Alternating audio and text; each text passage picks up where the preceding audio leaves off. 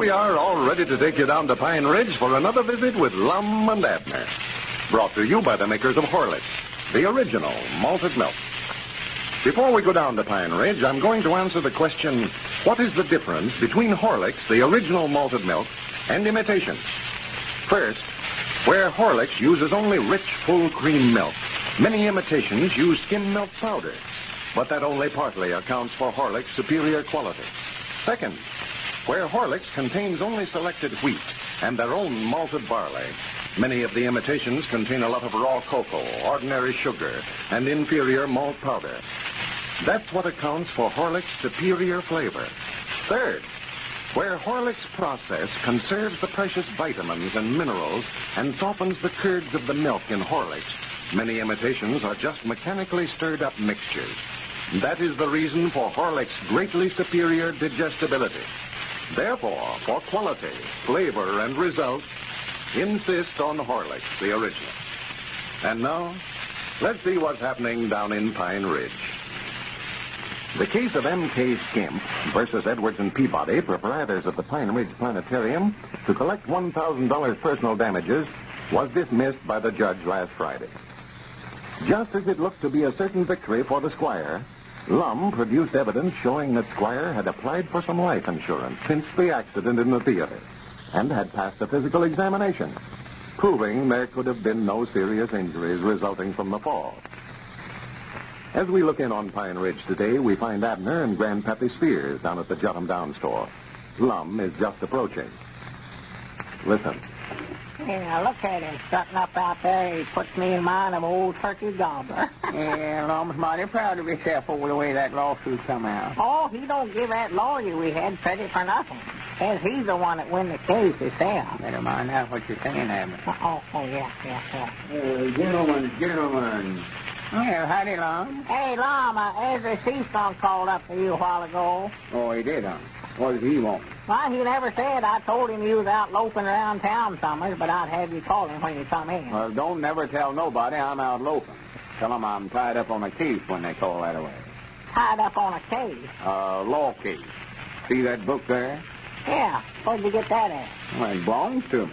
Well, what you carrying it around under your arm for? This is a law book. Book of statutes. Folks ask me some question about law matters, I can just look it up for 'em right there. See, since that trial Friday, I'm getting sort of a reputation as a legal advisor. Yeah. Folks is wanting to get my advice about one thing or another, and I can tell 'em this way. Well, I do know. And you sure made 'em sit up and take notice at the trial, when you come in there and told 'em about Squire buying that insurance. Oh, yeah. I held 'em spellbounded, all right. You could hear the pin drop anywhere in the room there. Well, I don't know as I'd go so far as to say that long. Unless it was a fountain pen or a rolling pin or something. Well, I knowed we was same as had the case won when that insurance man told me Squire had bought a policy from me. My legal mind started working right then. See, when Squire passed a physical examination for the insurance, that showed right there that he weren't serious hurt in the accident. Yeah, I know. You done explained that to me a dozen times. Well, quick thinking on my part's what it was. I see right now I ought to have been a lawyer. Here, I've been wasting my time just as a patient around here when I should have had my own law office right here. Edwards, and Edwards. Attorneys in law. Who? Edwards, and Edwards. Sort of like that Clark outfit in that county seat. Well, who's them other two Edwards there? Some of your relations? No, I don't know. I was just thinking what a good name that'd make for a law office. Oh.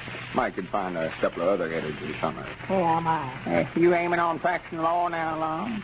Practicing? I don't need no practice. Anybody can win a case like that in West Friday. It's already law. You don't need no practice or nothing. I see right now I've been hiding my talents under a bushel basket. You been doing what? Hiding my talents under a bushel basket, I said. Bushel basket? Some kind of a basket. I doubt where I could get 'em all under a bushel. Now, you're thinking about lights, ain't you, Lum? Hiding your lights under a bushel. That's the way the saying goes. I know how it goes. It'll work on talents just the same as lights. I know what I'm hiding. Well, I don't see no sense in hiding either one of them under there myself. I don't neither. That's why I'm going to quit it, too. I'm going to open up a law office. And that's what I was talking about a while ago. Well, Lum, you've got enough stuff to look after around here without getting into something else. Just looks like you ain't satisfied unless you're starting something new all the time. Even my constable work takes up more time than I ain't got for to be spending on other things. Oh, well, this store and that picture show and my gestures of peace. I can do all that with my left hand. Feller's got a brain like mine. He's got to keep it busy. Like that old Eddard saying, all work and no play makes Jack no. Let it go. Nothing. See there, I can't even keep up with my own brain. Just runs away with itself sometimes. I can be just sitting around like this. My mind just keeps right on going. One big idea right after another. Well, I do know. Wonder to me them wheels up there ain't wore plumb out. All that thinking. Turning big problems over in my mind. Wonder I don't have a nervous shakedown sometimes. I believe that's all right. Yeah, I'll answer it. It might be Ezra. You forgot to call him back like I told him you would. Eddards talking. Wait a minute, Lom. You ain't took the receiver off the hook there. I know it. I was just seeing how it sounded over the telephone. Oh. Hello? Yeah, this is him. Who? Oh, howdy, Ezra. Yeah, Abner told me you called, but I've been sort of tied up on a case and couldn't. Huh?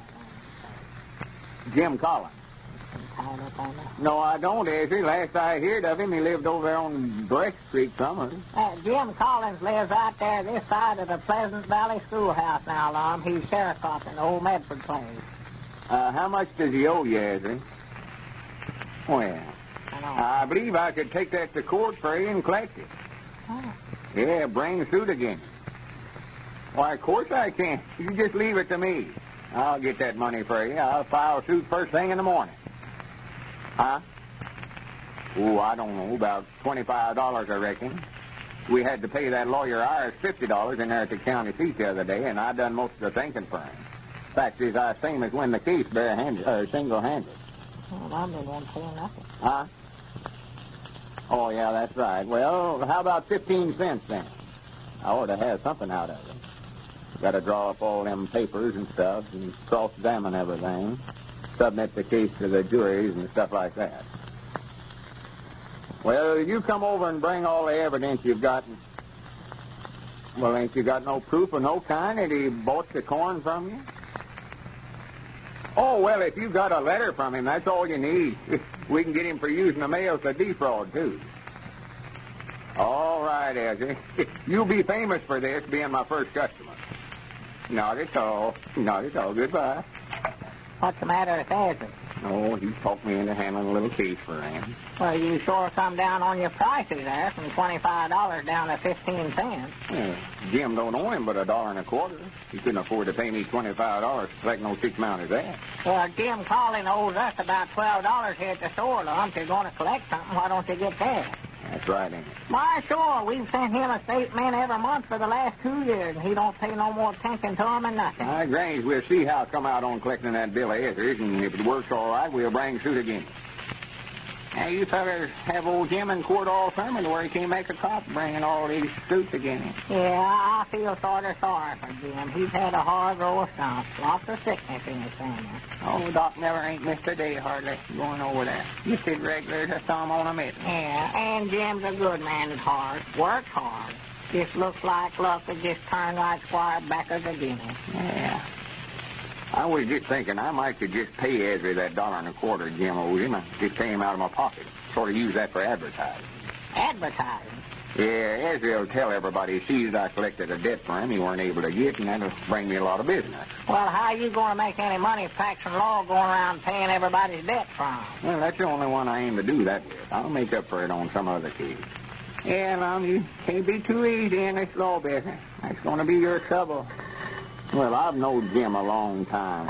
Lum, there's a phone again. Well, wait a minute. I'll answer it. Might be another law customer. Yeah. Hello? Eddards, the attorneys in law talking. Huh? Oh, just a minute. You haven't.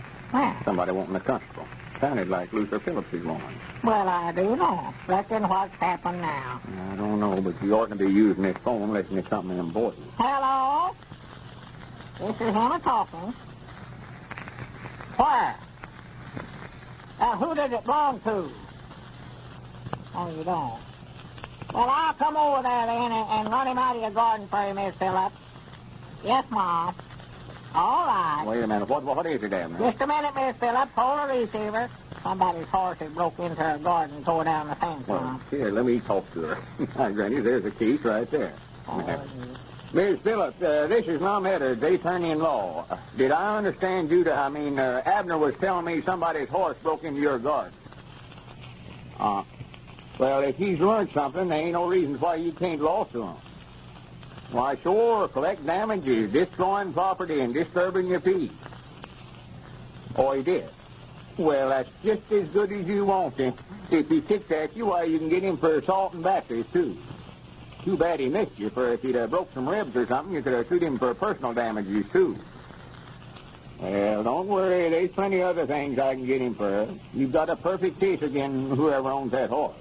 Make him pay for having a new fence built and pay for what damage he did to the garden, and letting a vicious animal run loose on the street and violating the stock law, and assaulting batteries, and I ain't sure but what we can dig up 3 or 4 other charges against him. Mom?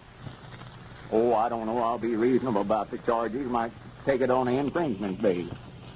Just divide up whatever we collect off of it. All right. Just recollect now, you've got damages coming to you there, so don't let nobody talk you out of it. All right. Not so. Just proud to help you. Just leave it to me. We'll make an example out of him. All right, Miss Phillips. Goodbye. Then I'll make a reputation out Well, of this. for goodness sake, reckon what Cedric's in such a hurry about? I just watched him running up there. He's coming in the store here, Yeah, too. yeah, sure is. Maybe something else has happened. This law business don't keep me busy. I can see that What right in the now. name of common sense is the matter with you, Cedric? What you running about? Mr. Long, you better get over to Luther Phillips' place as quick as you can. Luther Phillips' place. Yes, Mom. Your horse is broke out, and he's over there in her garden right now. Well, this little case may dampen Lum's legal ambitions before he gets started. And now, I'm pleased to introduce Mrs. Green, one of the Chicago ladies who tested the Horlick weight control plan. Thank you, Mr. Bricker. Is there anything in particular you'd like me to talk about? Well, I suggest you tell the listeners just what you did and just how effective the plan was. As far as doing anything is concerned, we simply omitted our regular lunch and took in its place a good glassful of Horlick's malted milk. That's the only rule we followed, and we found Horlick to be quite sufficient. A few of us felt we needed the additional nourishment of a glass of Horlicks or a few Horlicks tablets at the fatigue period in mid-afternoon, and we certainly found your plan effective. Why, we lost on an average more than 3.5 pounds each in the 3 weeks we carried out the plan, and we felt no ill effects whatever. We didn't get weak or lose energy, as might be expected, cutting down on the regular noonday meals. And we found Horlicks delicious, too. Well, thank you, Mrs. Green. This is Carlton Bricker, speaking for Lum and Abner and Horlick, who now bid you all goodbye until tomorrow at this same time.